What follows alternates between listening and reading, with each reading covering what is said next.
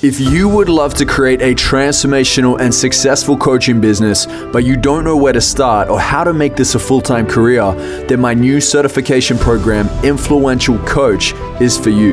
There is no other 4-month live online mastermind like this. I'm going all in, guns blazing on this one with you to skyrocket your coaching career and personal brand online. You will learn the frameworks I personally use for rapid transformational coaching so you can support your clients to achieve their dreams no matter where they are in life. You will also learn how to authentically brand and market yourself as a coach so you can stand out from the rest and build a career of freedom and fulfillment. Spots are limited and this is an application-only program. So if you're serious about finally committing to building a successful career in transformational coaching, then head over to iamjoelbrown.com/coach and apply today. Ladies and gentlemen, welcome to the Addicted to Success podcast. I'm excited today to introduce to you an incredible man who dives very, very deep into the shadow of the abyss of your mindset. And I know that sounds very intense, but trust me, there's so much in there that we get to work with. And I've just seen Connor over the many, many years. It's been about 6 years now, just transform and unfold into this epic leader in the space. And Connor and I have spoken at events together out in Santa Monica, California. I also know that he's a big hit out in Canada as well, and has worked with so many men and women as well. And just to really go in and find those parts within your mind that so many people don't know how to go to, that are hiding, avoiding, and pretending not to know that's there, where there's just so much there for growth. So I'm so excited for you to jam out today with Connor Beaton on this podcast. Connor, thank you so much for joining us today on the Addicted to Success podcast. Yeah, man. Thank you so much for having me. I love that intro. I feel like some sounds, like some bells and whatnot were about to go off right after that. It was so good. Well, I think one of the reasons too, bro, is because I love this topic. You know, I'm excited to go here with you. I know that you've involved yourself in this work for a long time. You know, on your website, it says the man who tried to escape his shadow. And it's so funny because I feel like that's the story for so many people, like trying to run away from the shadow rather than going, wait a minute, there's something here.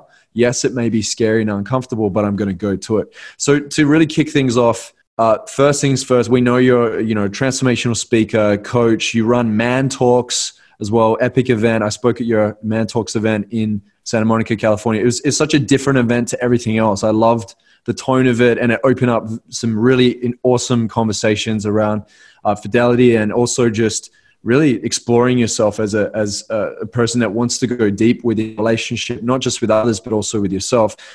What is it about this work in particular that you feel is really exciting and that just really fires you up about this work? Yeah. So for me, what I really love about shadow work is that it is the path of integration, and it's the path of wholeness. Like the concept of the shadow was actually created by Carl Jung, for those that are listening that might not be familiar with it. And Jung is arguably one of the most famous psychoanalysts and psychologists in existence. And, this idea, he firmly believed that the shadow was like the bridge into our unconscious mind. And that not only was it the bridge, but it was the sort of storehouse of all the different pieces of ourselves that we avoid, that we hide. And so in turn, it's not only responsible for why we sabotage and how we sabotage, but it's also this beautiful path that can lead to a sense of wholeness. And Jung has many quotes on that. But, basically he believed that the path to wholeness was through the shadow, was through facing these darker parts of ourselves. And we can even see this, in things like mythology. So you look at like the hero's journey, for example, it has the shadow built into it, right? Like when you go on the hero's journey, you embark on this call, on this quest. And part of it is entering into a dark place, entering into the cave, entering into a period in your life, a dark night of the soul, whatever you want to call it, where you meet these parts of yourself, of the world. And so for me, I love it because it's about completion. It's about wholeness. It's about finding our strength and our power. And the last thing I want to say is that what most people don't know is that a lot of our potential is stored in the shadow. So if you've been trying to access potential for a long time in your life, you're somebody that's heard you have so much potential and you're like, where the heck is all that potential that people keep telling me that I have? It's in your shadow. And that's why you can't find it. It's buried in your unconscious mind. Yes, yes, yes. I believe it for sure. What tools, modalities, exercises do you utilize to go into the shadow and create transformation? What are maybe 2 or 3 tools that you use? Yeah, so there's a couple of things that people can start to look at. One of them is projection. And projection usually shows up in our relationship. So a lot of the shadow is going to manifest with the people that are closest to us, right? So our partners usually take the brunt of our shadow, right? Like in our intimate relationships. And so we will project onto our partners. We'll cast anger onto them. We'll project our insecurities onto them, our inabilities, our perceived inabilities. And so one of the things that we can start to do is we can look for the things that we are actively projecting onto other people. And we can hear that because we'll get a lot of pushback, a lot of resistance oftentimes from our partner. So that's one of the things that you can start to do. The second thing is to start to uncover and start to note your reactivity. So reactivity is like the neon sign that's pointing to the shadow. It's the neon sign pointing to the shadow. And so starting to get to know your reactivity, because when your reactivity is present, you know that the shadow is in charge, right? Like if you've ever heard people say like, oh, I lost it. Well, what did you lose? You lost your consciousness, right? You lost your conscious capacity to actually engage with your partner or with your family member. And so when your reactivity is in place, your shadow's in the driver's seat. So we need to be very aware of that. And there's a few different things that we could kind of get into to unpack what that reactivity looks like. Yeah, I love the way that you broke that down.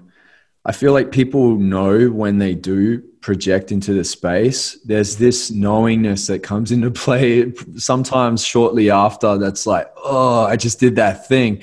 And then there's this shame and guilt that follows after it. So it's keeping us in the lower frequency, right?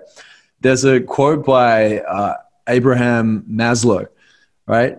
And he says, if you only have a hammer, you tend to see every problem as a nail. So we're kind of working with what we've got, not just what we've got in our conscious and we know or we've worked on, but also what we've got hanging in the background. So I like that you're starting to reveal this to us and say, hey, there's something we can do here. Yeah, 100%. The thing that I always say to people that kind of jars them a little bit is like, your pain, your darkness has its own intelligence. And it's always trying to reveal itself constantly, right? It just comes out in ways that are maybe unsavory, right? And so what we can do is use the power of reflection, right? And part of that is by creating little pauses in our interactions, right? So if you look at Man's Search for Meaning, right? Viktor Frankl, he said, between every stimulus and response, there's a pause. And so whenever we feel that stimulus that causes us to feel reactive in our body, right? We feel anger starting to brew up within us. We start to feel defensive, or we want to stonewall or shut down, or we become contemptuous and we want to lash out at somebody. That's a sign that reactivity has been turned on in the body and in the mind, right? Our nervous systems are the things that are priming us. Our nervous systems are sort of like the conduit for the shadow to be seen. And so we need to tune into that part, but we need to be able to pause, because if we can't pause and feel into like, oh man, I'm becoming reactive, I'm getting defensive, I know this pattern. If we can't pause, we can't work with it, right? Jung said, what we cannot separate from, we cannot heal. Right? What we cannot separate from, we cannot work with. And so we have to create a little bit of space between us and the anger and the defensiveness that's coming up. And because without that, we can never work with it. Yeah, powerful stuff, man. Really, really powerful. I have heard of this analogy before. I think you'd like it. It says that most of the time, we're scraping mud off ourselves and smearing it on others when Mm-hmm. we're not doing the work within the subconscious. And you know, I had Brendan Bouchard on just before you in the episode before, and he was talking about this idea of just really taking full ownership and taking responsibility in your life. And a lot of people aren't practicing that, being responsible for their emotions, because you often hear people say like, you made me feel this, or you made me feel that, or if you didn't do that, then I wouldn't feel this way. And I feel like that's a clear signal that, wow, you've got some work to do. Yeah, 100%. That is the shadow in action, right? What we are, that's projection, right? Exactly what you're saying. You made me feel that way, right? It's like, well, you're projecting your emotional state onto somebody else. And so we have to be able to take a step back and see and understand what the threat response is within our body, right? And so a lot of couples, for example, in relationship, because again, our shadow comes up around the people that are often close to us. A lot of couples will get into shame-based conflict cycles, right? And the shame-based conflict cycle will be a similar argument that will happen over and over and over again, right? Like, why can't you wash the forks the way that I want you to, or rinse the dishes the way that I need to do, or like, you need to take the garbage out of the certain, like whatever the thing is, right? And when that happens, we need to be able to take a step back and see what's physically happening within us. Otherwise, we just get caught in the same loop, and that's us projecting onto the other person. So we need to be able to identify, how do we get caught in these shame-based cycles? Because for human beings, emotionally, shame is like alcohol, right? Shame is a suppressant. It's emotional suppressant. And for most people, where they go wrong in this whole space is that they can identify anger, they can identify sadness, they can identify rage and guilt and embarrassment and jealousy. But when you ask people, really ask people, what does shame feel like for you? A lot of people have no idea. A lot of people have no clue what shame feels like in the body, what shame sounds like in their thoughts.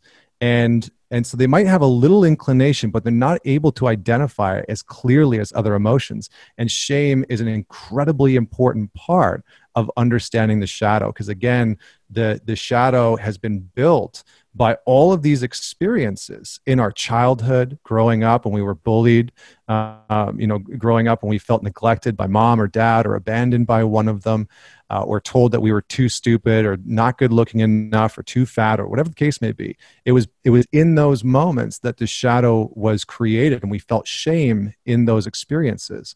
And so how you start to get to know your shadow is you can look back at your past, and you can look into your childhood. And this is where something like internal family systems, which is an incredibly powerful resource and tool, can come into play. And you can start to look into your childhood and say, okay, where did I feel shame as a child? Where did I feel neglected or embarrassed or abandoned? And it'll give you really powerful insight into where not only shame showed up, but how it started to build some of the origin stories of the shadow cycles and shadow patterns that you're probably seeing in your life. Like, for example, growing up as a kid, I heard a lot like, you're not going to amount to anything, you're stupid, you're not smart enough. And so I started to believe that. So a big part of my perceived potential intellectually started to get stored in the shadow. I didn't think that I was smart enough. And it started to manifest as this like huge defensiveness. Like whenever somebody would come close to questioning my intelligence, I would get so reactive. I would get so defensive. And it took me a long time. I remember a girlfriend of mine years and years ago was like, hey, do you ever notice that if you think that I'm questioning how smart you are, that you get really pissed off? And I was like, no, I had no idea. Like I didn't even know. And then I started to see this pattern showing up over and over again. And it was because of the experiences and whatnot, abuse that I experienced as a child. And so to witness that is incredibly powerful, because we can start to sort of put the pieces together for what built our shadow. Yes.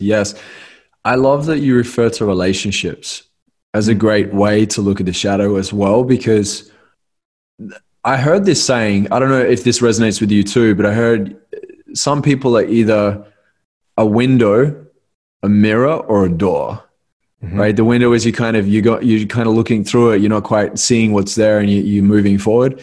Mirror is it reflects back to you, and usually it's a very uncomfortable experience, but it's showing parts of you that still are yet to be healed. And the door is you move to that next chapter with that person.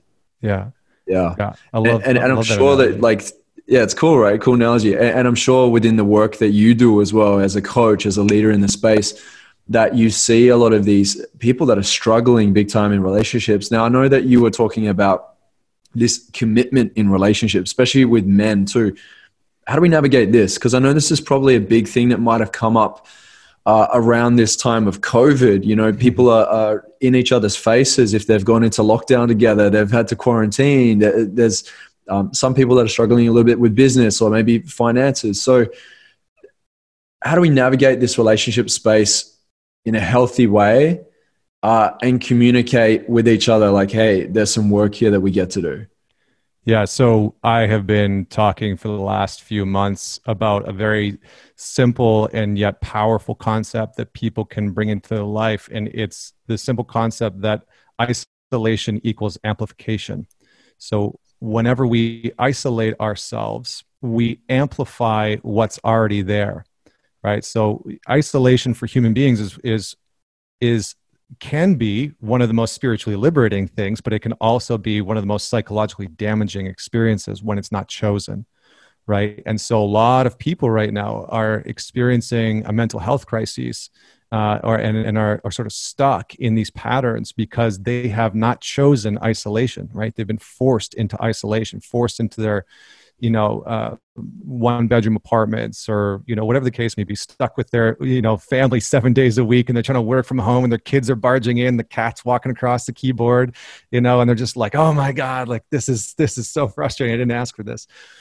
But isolation amplifies what's already in existence. So if you are someone who has a lot of anger or who has a lot of sadness within them, or who has just a beast of an inner critic, and the inner critic is a very integral part of the shadow, right? What's going to happen is that it's going to amplify that part. And so what a lot of couples have been experiencing, and we've seen this in the data, right? In British Columbia and Canada, I was reading an article, I think 2 months ago, and it was talking about how domestic abuse had gone up in the province of BC by 328%. Since COVID had started. And so what we're going to see on the other side of COVID, when we are sort of maybe able to go back to a sense of normalcy, is that this isolation has amplified what a lot of couples were already experiencing, right? So a lot of couples are going to have their shame-based conflict cycles start to show up. It's going to show the holes in their intimacy. It's going to show the issues that are happening in their communication. So if we know this, if we know that isolation is going to amplify what's already there, maybe for some couples, it's amplifying their sex life, it's amplifying their healthy communication, their great boundaries, it's like they're crushing it. But for a lot of people, what it's bringing forward is challenges in their communication. So if we know that this is going to happen, what we can start to do is say, hey, we're probably going to be more on edge. Let's sit down and have a conversation about this up front. What's been amplified for you? And I'm going to share what's been amplified for me during this time of isolation, and to have a really open dialogue with people, and then to start to put in some stopgaps, right? Some boundaries, some resources for the couple, and they can say, hey, you know what? My reactivity is getting triggered. I need to just pause and take a second, right? Or there's my anger, right? Or I'm feeling lonely right now. This has nothing to do with you. This is actually just my loneliness. And so when we can start to label the thing that's actually happening, that's coming out of this isolation, we can start to work on it. And then we can work as a unit together for the relationship rather than for the individual. Because for a lot of couples, where they get into a trap is they start to claim that other person's experience, right? And this is how codependency is built. So when you have two people developing their own sense of sovereignty within the relationship and prioritizing the relationship, you build a healthy relationship, right? I think there's a great quote by Francis Weller where he says, undeveloped sovereignty always leads to self-abandonment. And it's such a beautiful quote, because when we as individuals don't have our own sense of sovereignty and autonomy within our relationship, we fall into codependent patterns, and we bicker and we fight, and we lose that intimacy and we lose that individuality. What would you say has been one of your big turning points within yourself, the shadow work that you do with others that you've also done with you? Because you would have had to have done that first before then moving in as a leader in the space. Share with us a moment. Maybe it's a dark night of the soul. Maybe it's some part of your journey where we can learn, like, wow, Connor has, a great example to be able to work with here.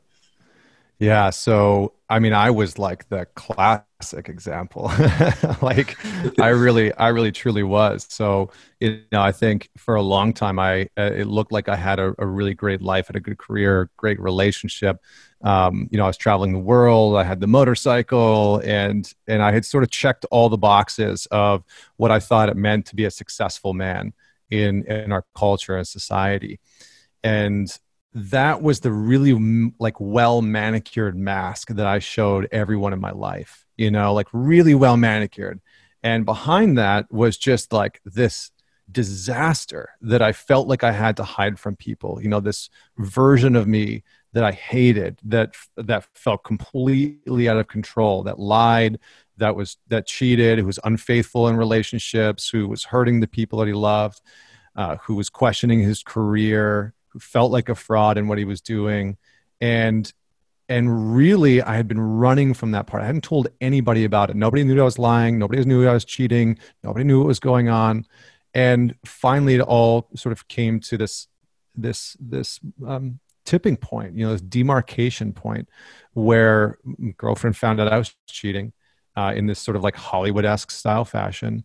And I had left my career, and I didn't want anybody to know. I didn't want anybody to know. I had so much pride in holding on and hiding this part of me that I put all my stuff into storage, and I lived out of the back of my car, my 2-door coupe, in a Walmart parking lot for almost 3 weeks. And I remember being there, sort of like waking up at Chateau Walmart and looking out the window and being like, what the hell am I doing? Like, how did I get here? And who have I become that I'm hiding this part? And I realized in that moment, I remember very vividly one night, just sort of like laying in the back seat, crunched up. Like, I'm 6'2", and I had this 2-door coupe, and I'm like smashed into the back seat of this 2-door coupe. And I remember really vividly laying there one night, thinking about how I could talk my way out of the situation I got myself into. And I knew that wasn't an option. And so then I thought about continuing to hide all the things that I had done and the path that would lead me down. And I realized that I had a story up until that moment that I told myself that things in my life weren't going to get better until I hit rock bottom. And it came true. It really came true. And I find that today, a lot of people are holding that story. They don't think that things are going to get better until they hit rock bottom. So I decided that there wasn't really some big aha moment like people talk about. It was just that I realized that if I kept going down that path, it was going to lead to self-destruction. And I remember my mentor talking about suicide at the time. And we had this like mental health class in university.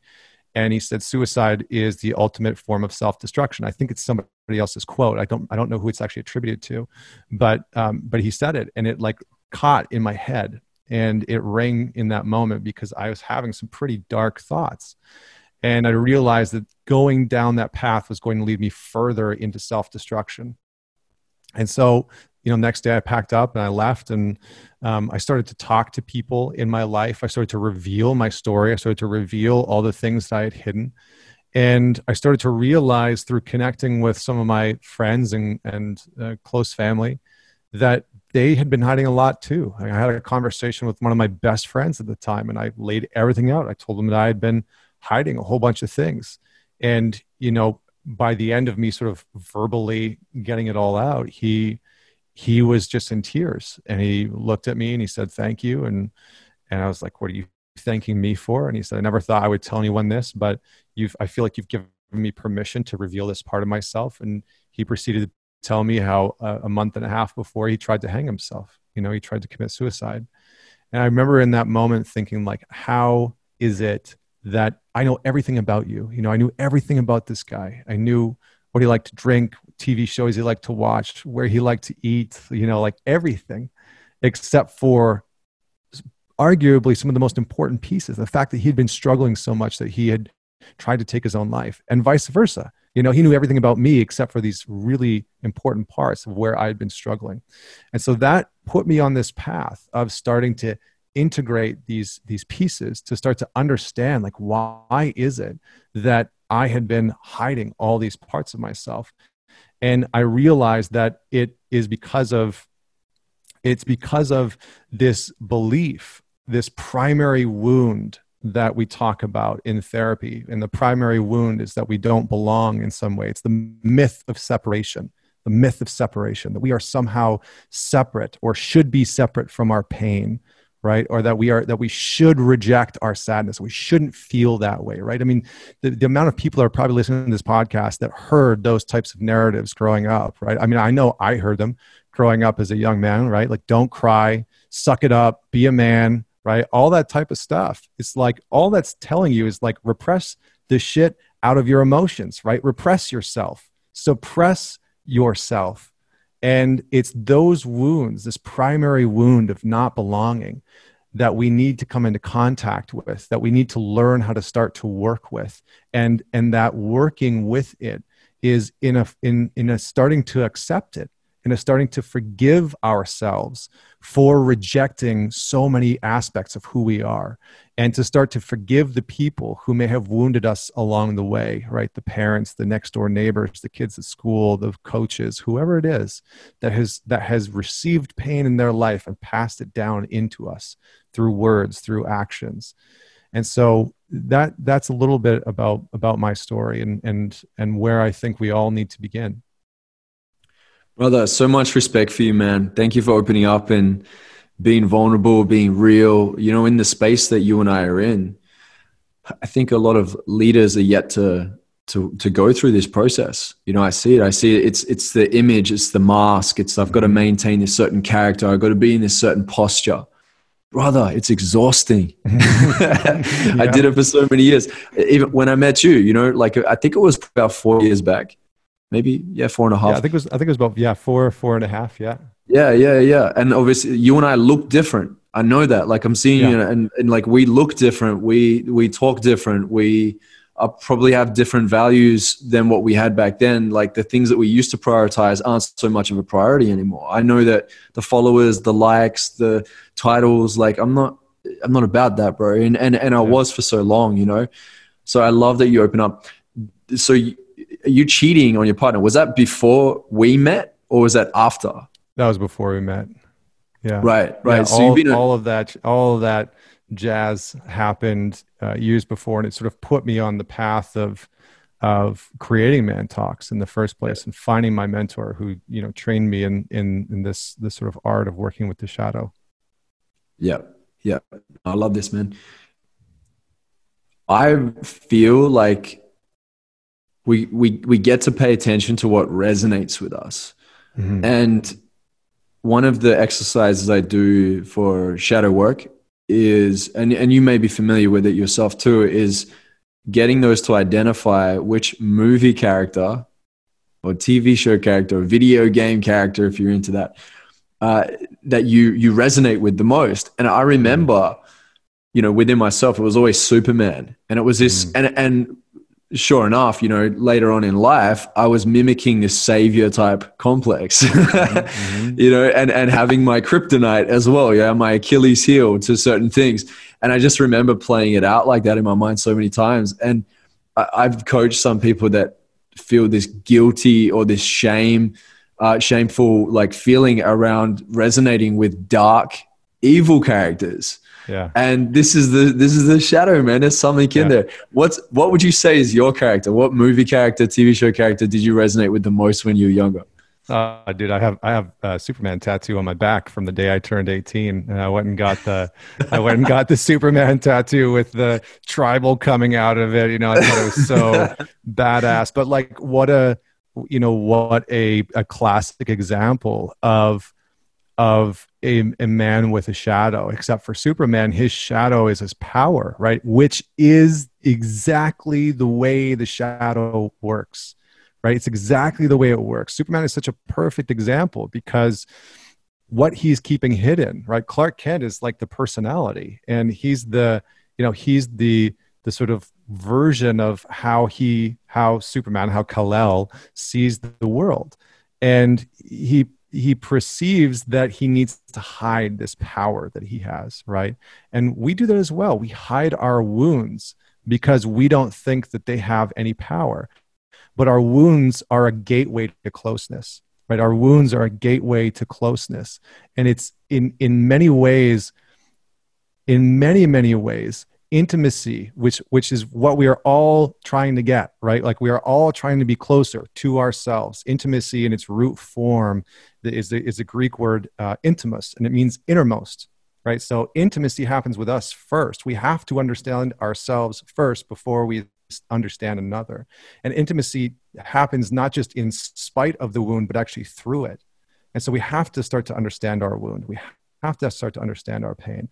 And so, I usually ask people a few questions like, and I usually ask them in first person because it's easier for people to start to hear this. And so, they can hear this as we talk about it. So like what I tend to keep in the dark about myself is, what I least want others to know about me is, what I tend to blind myself to is, the emotions that I'm least comfortable with are, what I'm least willing to or most scared to express in relationships are.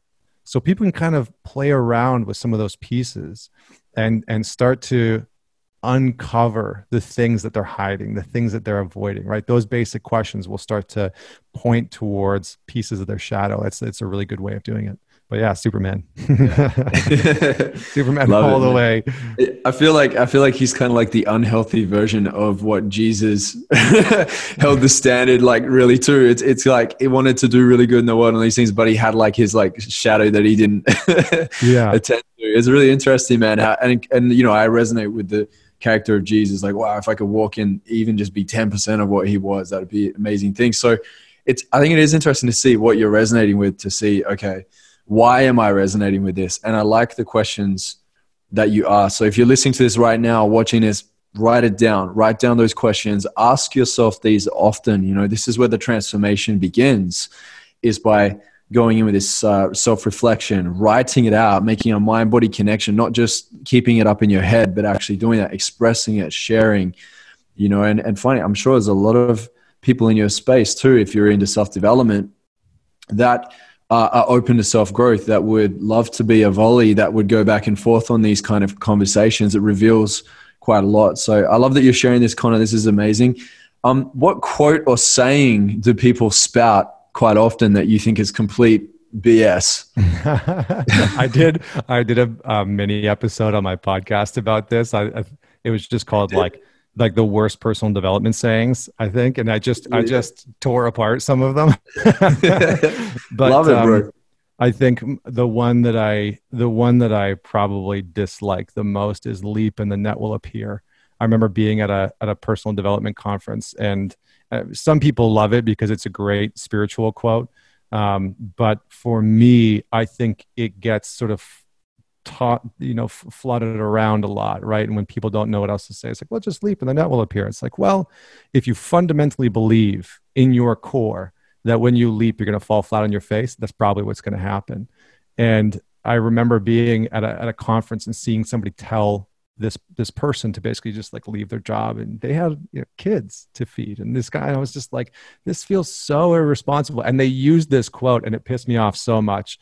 Because the person was looking for help. They were like, well, but how does that work? How am I just going to leap? How is the net going to appear? Right? They just couldn't fathom. And I understand that sometimes we don't know how things are going to unfold. That's true. We often don't. And our brain is hardwired to help us avoid change, right? It's like an anti-change agent, right?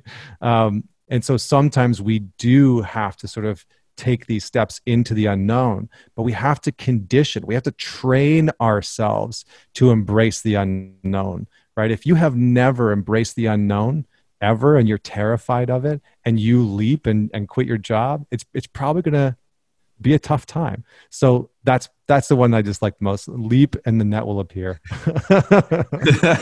That's solid. Some people find it a bit tough to find. They're like, oh, but I like a lot of inspiring quotes. I'm like, how, do you get critical about things in your life too? Because that's important. You got to use critical thinking. You question things as well, especially right now with everything that's going on. Yeah. We're being told so many mixed messages. You know, it's getting very confusing, and maybe it's designed to be that way. And I think right now it's really important to use critical thinking. So I like that you shared this. What do you personally hope to achieve by 50 years old, so we can get an understanding of where you're headed? My work is all about depth. That's all I'm interested in. And I think there's a guy. Can I swear on your show? Is that okay? Yeah, you could drop. I'm like I don't know if I want to drop it, but you know, there's a guy named John Weiland. He says, he says, F going wide, go deep. And I think for me, that's really it. So I think in 50 years, when I'm 50, 50 years would be pretty old, but when I'm 50, I want to have an institution and I want to have land. And that's part of what my wife and I are doing right now. She's one of the top marriage and family therapists, and we have started doing a lot of work together. And so I think when I'm 50, we'll own property with an institution on it where people can come and do this type of depth work with us in person, and you know, heal their past, heal their trauma, heal their abuse, face their shadow, you know, conquer their inner critic in a really healthy way, right? In a way where their inner critic is sort of working with them, not just abusing them on a daily basis. Because I know what that's like. I've been in that position where my inner critic abused me every single day, all day long. And it was horrible. It really was terrible. So that's what life's going to look like at 50. And I'll have a nice little home there. And I'm sure there'll be a dog running around and maybe a kid or two. And I'll have written a few books by then. Yeah, I'll have written a few books by then. Yes, I love it, man. Yeah, the question to ask yourself, that voice in the head, is it a coach? Is it the critic on the sidelines? Is it the spectator just observing and watching? Yeah, it's crazy, man. That inner critic. I'm sure a lot of people can relate to that. Yeah, I think the one thing I would just say about the inner critic is that in all the work that I've done, that inner critic has an origin story, and that origin story is usually tied to somebody who was critical of you. And so it's going to be connected to the unhealed wounds of the person who criticized you the most, you know, and maybe it's a bully, maybe it's a parent, maybe it's a teacher, maybe it's a coach, but starting to uncover the origin story of your inner critic is going to be important. So maybe just ask yourself that, right? What was, for the people that are listening, what was the origin story of my inner critic? Yeah. And what's interesting about that too is, if it's not serving us and we don't pay attention to it, we don't accept the fact that it's there and go to it to do the work, it'll ultimately end up directing us into a place that we don't really want to be our destiny, right? Absolutely. Absolutely. Right. Like when we avoid things, the things that really matter to us do not do well when avoided. And what should matter to you, and I always say this to a lot of the men that come and work with me, is like, if you don't know what your purpose in life is, let your pain be your purpose for a little while, right? Let working on your pain in a really intentional way be your mission for a little while, and watch your life change. I have seen it in my life. I have seen it in so many people's lives. And it's not just the, like, you know, the Instagram quotes and whatnot. It's like, it's the real hard work of reflecting on the things that the conversations you don't want to have, the boundaries you don't want to set, the parts of yourself that you don't want to admit or tend to or claim, right? And sometimes that is the fear of our own greatness, right? And so, yeah, that's where I would start. Yes. Deep, brother. Yes. Yeah. I feel like if we have a look at it this way, regret weighs way more than fear. And this stress that a lot of people feel, and I'm sure a lot of people have experienced it lately, maybe you're experiencing it right now. Stress is a fear of loss of control. And we've got to look at it like, you know, often people will do things for certainty in their life. So they develop these negative limiting addictions and habits that limit them. And then this obviously has a reflection back to them where your beliefs and your habits shape your identity. So now I start viewing myself in a negative way and I'm beating myself up. I'm not on my own team to win. So if it's crazy how it has this ripple effect, how the beliefs can affect the habits can then loop back around, affect the beliefs and then the identity. What do you do in your life to add the habits into it as well? What do you do there? How can we implement and integrate? Yeah. So breath work has always been a huge part of my life. In my previous career, I was an opera singer.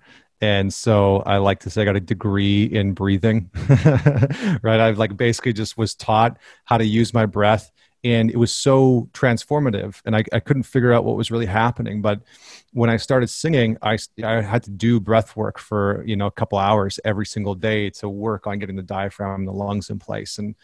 And that was such a powerful habit that started to change my body and change my mind. And so that has stuck with me for a long time. So still to this day, I do breath work every single day. And that's a habit that allows me to get into my body physically. It allows me to face fears, right? To face the anxiety. Because when you are doing breath work, you're going to meet your nervous system. And when you are doing really intense breath work, depending on the breath work, right? Like a lot of us live in highly stressed states constantly, right? We're just flooded with cortisol. And so we need something to get us out of the sympathetic nervous system, which is just this gas pedal, right? Mentally and emotionally. And so the more that we're in our sympathetic nervous system, the more we just have thoughts constantly rolling around and our anxiety levels high and our stress levels high. And so breath work, really powerful breath work, can pull us out of that sympathetic nervous system and back into the parasympathetic, which is our brake pedal. So I use that on a daily basis, and I'll do breath work in the morning. I'll probably do about 35 minutes of it, and then I'll sprinkle it in throughout the day whenever I need to just sort of like, reduce the caffeine that I may have, reduce the sort of like anxiousness or jitteriness that I'm feeling the caffeine. You can do, if you have anxiety, you can do box breathing, which is 4-4-4-4. So 4 on the inhale, hold for 4, 4 on the exhale, hold for 4. Or, you can do in for 6 and out for 6, count of 6. And there's a lot of research coming out that nasal breathing is incredibly powerful. And I remember a teacher in my university talking about the benefits of breathing through your sinuses.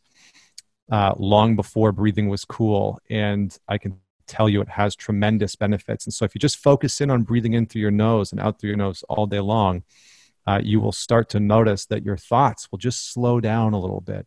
So I use breath work. I definitely do cold immersion.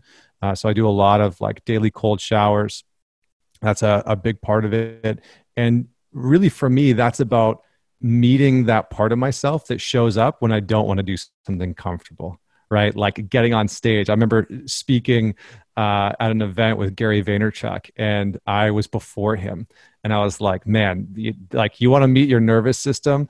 Go speak on stage right before somebody that you really deeply respect as a public speaker. Like nothing will activate your nervous system quite like that. And so for me, it's like, how do I do one thing every single day that will allow me to meet the part of myself that is my resistance? And so the cold showers is that, because there's a lot of mornings where I do not want to take a cold shower, and yet I do it. And so those are 2 really powerful habits that I've cultivated over time. There's things like yoga and a whole bunch of other things, journaling, but I think those 2 have been the things that have really transformed me. I love that you dropped in on breathing through the nose.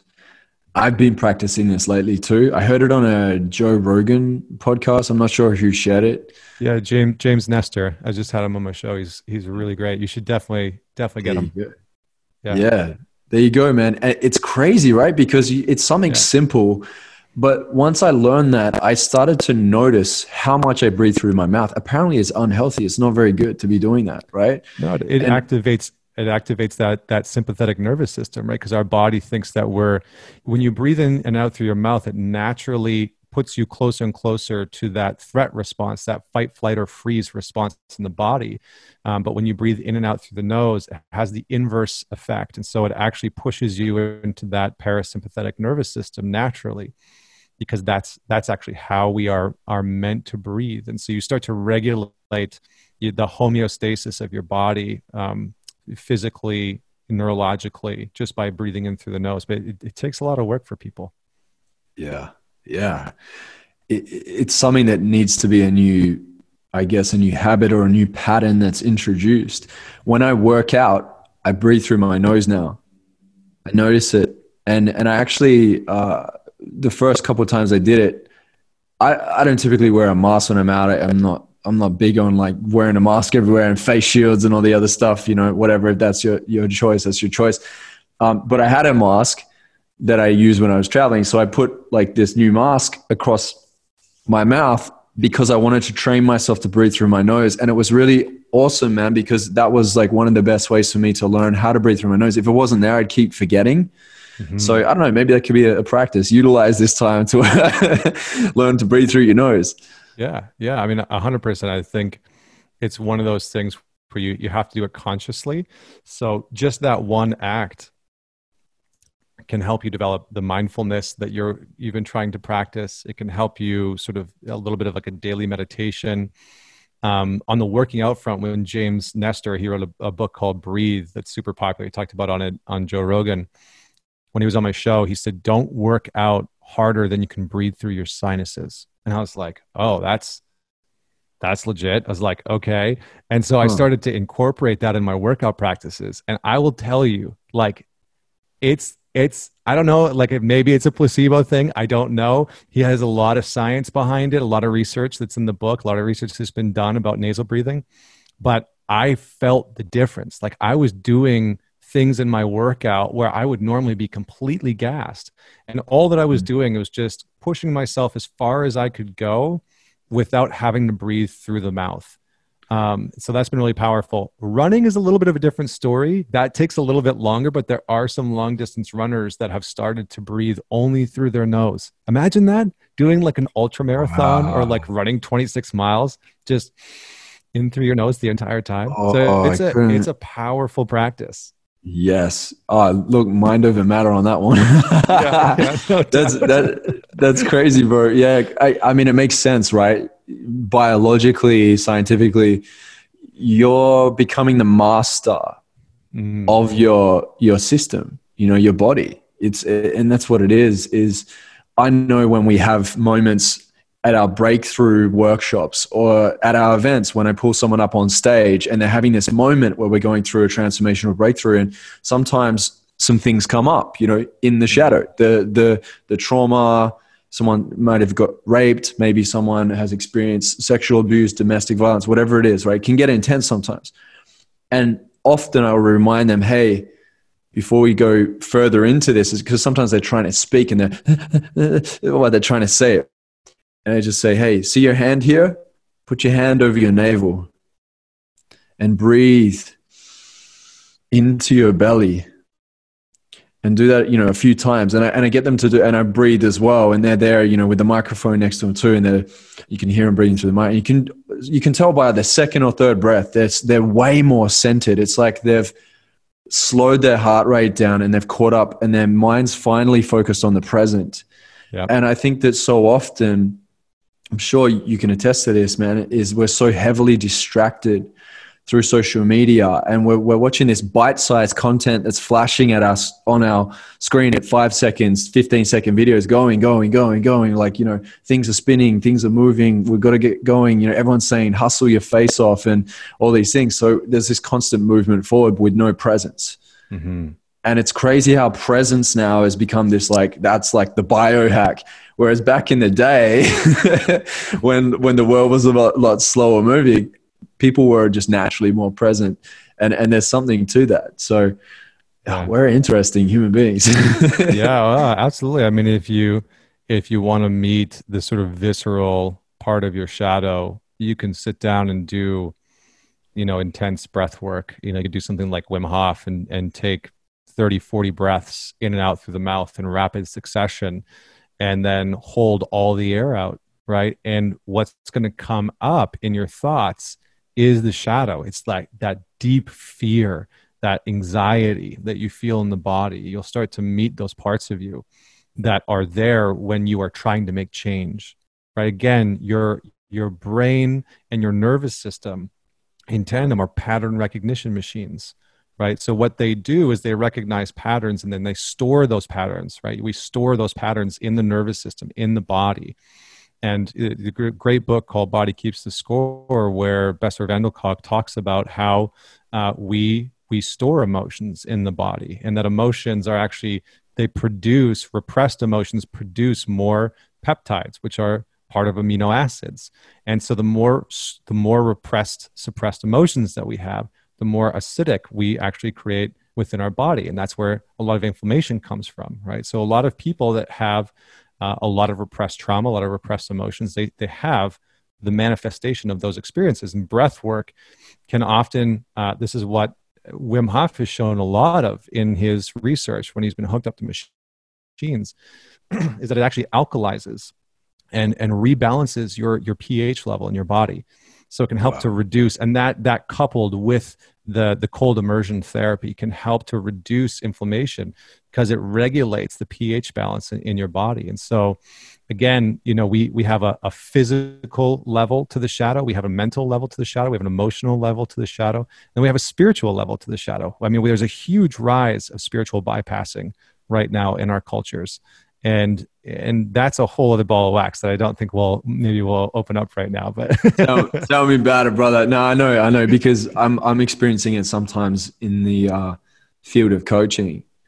One of the this is actually really funny. I'm sure you've experienced it too.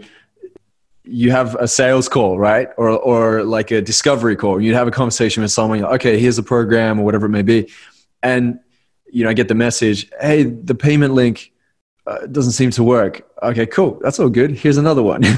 Oh, hey, I don't know what's going on with my card. Something's going on. Next message. Mm-hmm. I think the universe is just trying to tell me that this isn't. Right. We need to get on another call so we can have a conversation about this because it's not the universe. Yeah. Just tell me no. So, just try and say no. Yeah. Well, and here's the thing. So I mean, this doesn't happen all the time, man. It's rare occasion, right? As with us, everybody. When I end up having these conversations and going like, let's have a look at this, because this is one of the reasons that may be stopping you and blocking you from getting to that next level, backing out in the last second or whatever it may be. I believe in what I do, but you need to believe in what you do. I don't want it more than you. Like, that's not a good place to be in. You've got to want it just as much as I want it for you too. And I've had many of these turnaround conversations where initially it was, well, the universe doesn't want this, to like some of my biggest breakthrough students. Yeah. So we've got to question sometimes like, hey, where's it coming from? Am I making this decision out of fear or from love? And I think people do this in relationships too. They go back to relationships in fear of being alone. Instead of like, wait a minute, that's not going to work for me. I'm going to move on. Or, you know what? Yeah, I do want to make more effort in this relationship. Let's go back to it this time in love.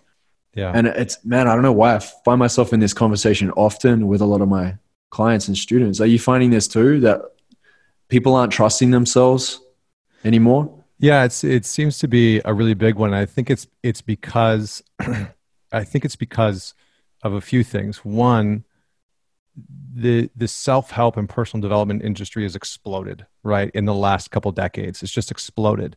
And so you have a lot of people who lack training, who lack integration, who lack some things that are acting out of their shadow to try and prove something and hanging the shingle far too soon, right? So like in therapy, we always talk about not to share things too soon, right? That there actually is a too soon to share something that's painful, and that people have to earn our vulnerability, right? As Brene Brown says, we have to earn our vulnerability. The same is true with your own personal credibility, right? You have to earn some of that. And so, we can very quickly adapt somebody else's message. We can speak the language, right? I see a lot of people speaking the spiritual language because it's easy to regurgitate. But if it isn't any lower than our mind and our thoughts, and it's not embedded into our emotional body and our spiritual body, it's not going to happen. So, I think it's important that people understand the concept of spiritual bypassing, which is really like the use of spiritual beliefs and practices as a tool to avoid dealing with the emotional wounds or unresolved pain, right? So rather than saying, I'm going to do this hard thing, I'm going to have this hard conversation, I'm going to get uncomfortable, the ego attaches itself to these spiritual concepts and rhetoric and uses them as a means to help us avoid, right? Which is super weird. It's but the ego is a sneaky, it's a sneaky little trickster, right? It's the Joker. Little sucker, man. Yeah, right. It's like Alan Watts talked a whole bunch about the Joker, the archetype of the Joker, and that's one of the hilarious parts of we can go to a seminar or something like that and have a little bit of like an aha moment, right? The little popcorn moments, and then we try and adapt that thing, but if we haven't lived it, right? If we haven't integrated it and started to embody it as ourselves, as our being, and practice being that way in the world, actually living that principle, that spiritual principle, it's going to cause all sorts of havoc, right? So we have to start to live these things actively in our relationship with our family, with our friends, because there are far too many teachers in the world that are saying the right things, but not living them.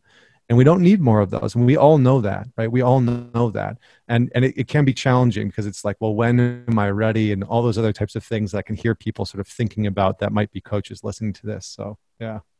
Yeah, absolutely. Absolutely. Jordan Peterson, who's also a Canadian, he said something a little while back. He said that most people are consumed by ideas. They haven't integrated them. 100%. That landed so hard in me because I took that as an opportunity to reflect within myself and go, okay, what am I parroting, just sharing, and not actually fully embodying? Yeah. And, we're in a world where people can get paid for parroting information. Like it's on every corner. The embodiment, though, is felt on a different frequency. And it's like you earn those stripes. I had Tony Robbins on the podcast and we had this conversation. He said, Joel, the ultimate is mastery. And he said, but you don't get mastery until you commit to at least a 10-year minimum. He said 10-year minimum, then your name will ring bells in the industry. But he said, for the reasons of you being consistent and because you're focused on getting results, he said, no one can survive that long and scale if they're not properly getting results. And I love that because it pushes you to really make sure that you're integrating what you need to integrate to be able to be the ultimate level of inspiration, which is showing others what's possible through your own actions and not just sharing cognitive knowledge, Yeah. Well, I think it comes back to really a little bit of the myth of separation that I was talking about before, but it actually brings to mind how we in our culture have over-indexed the rational mind, right? We have put the rational mind on such a high pedestal. And there's a great quote by Einstein where he says the rational mind is a faithful servant and the intuitive mind is a sacred gift. But we have created a culture that honors the servant and has forgotten the gift. And so many of us have not tuned into this intuitive knowledge, right? This deeper form of intelligence that flows through all of us. And we have forgotten the gift, right? And in psychology, we call it the rider and the elephant, right? The rider being the rational mind and the elephant being the intuitive body. And so we have to embark on a journey of being okay with not falling into the trap of like the clickbait personal development style, right? Of like some of this stuff takes time. If you've been abused and abandoned, if you've experienced trauma, if you've found yourself falling down a path and you're in a dark night of the soul, some of these things just take time. And we need to let go of the like Willy Wonka golden ticket idea that we are going to hear somebody say the right thing and it's just going to magically liberate us from all of our woes and problems. It's not going to happen. Right? It's just not going to happen. And so we need to return to a more felt, embodied, depth-oriented journey within our lives that actually allows us to slow down and cultivate this intuitive wisdom within us. And it's not that a rational mind isn't important, but, start to feel into the people that you're listening to and learning from. And I definitely went through that. There's a time in my career where I certainly was that guy. I was like, I just want to be like whoever, right? Like I want to be like these people. And so I thought it was all about just regurgitating what people were saying and practicing that. And it wasn't, because it wasn't embodied. And we're moving into a space where, as therapy becomes more prominent, personal development becomes bigger and a bigger and bigger industry, that people are getting wiser, and people are starting to look more closely and feel more closely for the depth behind the words within the person, which is exciting for me, I think. Amen, brother. Amen. You know what I think shifted, because so much of this resonates within me. I know you and I have had a similar experience in the industry. It resonates with me because I did go through that journey of that, trying to be someone, not knowing who I am, like out of my center, then coming into my center, healing a lot of the trauma, repairing relationships with, past friends, having a great relationship now with my parents. It reflects into who I date, the intimate relationships as well shift. It's amazing. And one of the things on the outer, because that's the inner work, that on the outer that really supported me with this change of more just really embodying and integrating, was I have weekly coaching calls with my tribe. And as my tribe built, and I'm sharing and I'm getting to know them, and like you're having these human conversations, more and more it pushed me to just keep showing up more and more as me, because I had now my people that I'm with, and they see me as their people too. And it was so cool, bro. We're like part of this community of growth, but in our own unique way. And I realized so many people are denying themselves of that opportunity to have these vulnerable, open conversations, and to have their crew, to have their tribe. They're so consumed by, trying to build in their business solo, or just, trying to build their brand to be someone with their significance. We know where that comes from.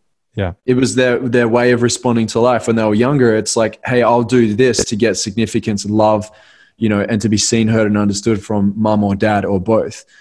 And like the sooner we find this out, the sooner we go to the shadow and do the work that you're sharing, the sooner we get over that stuff and not come from force anymore, but to come from power in our life. And it's crazy, bro, because I remember, you probably feel this too, Brandon, like years ago hearing like, it's meant to be like easy and flow. And there's that there. It's like, you get to have that. And I was like, nah, because I was so used to just always like pushing the boulder up the hill, and like, it's got to be hard in order to achieve it.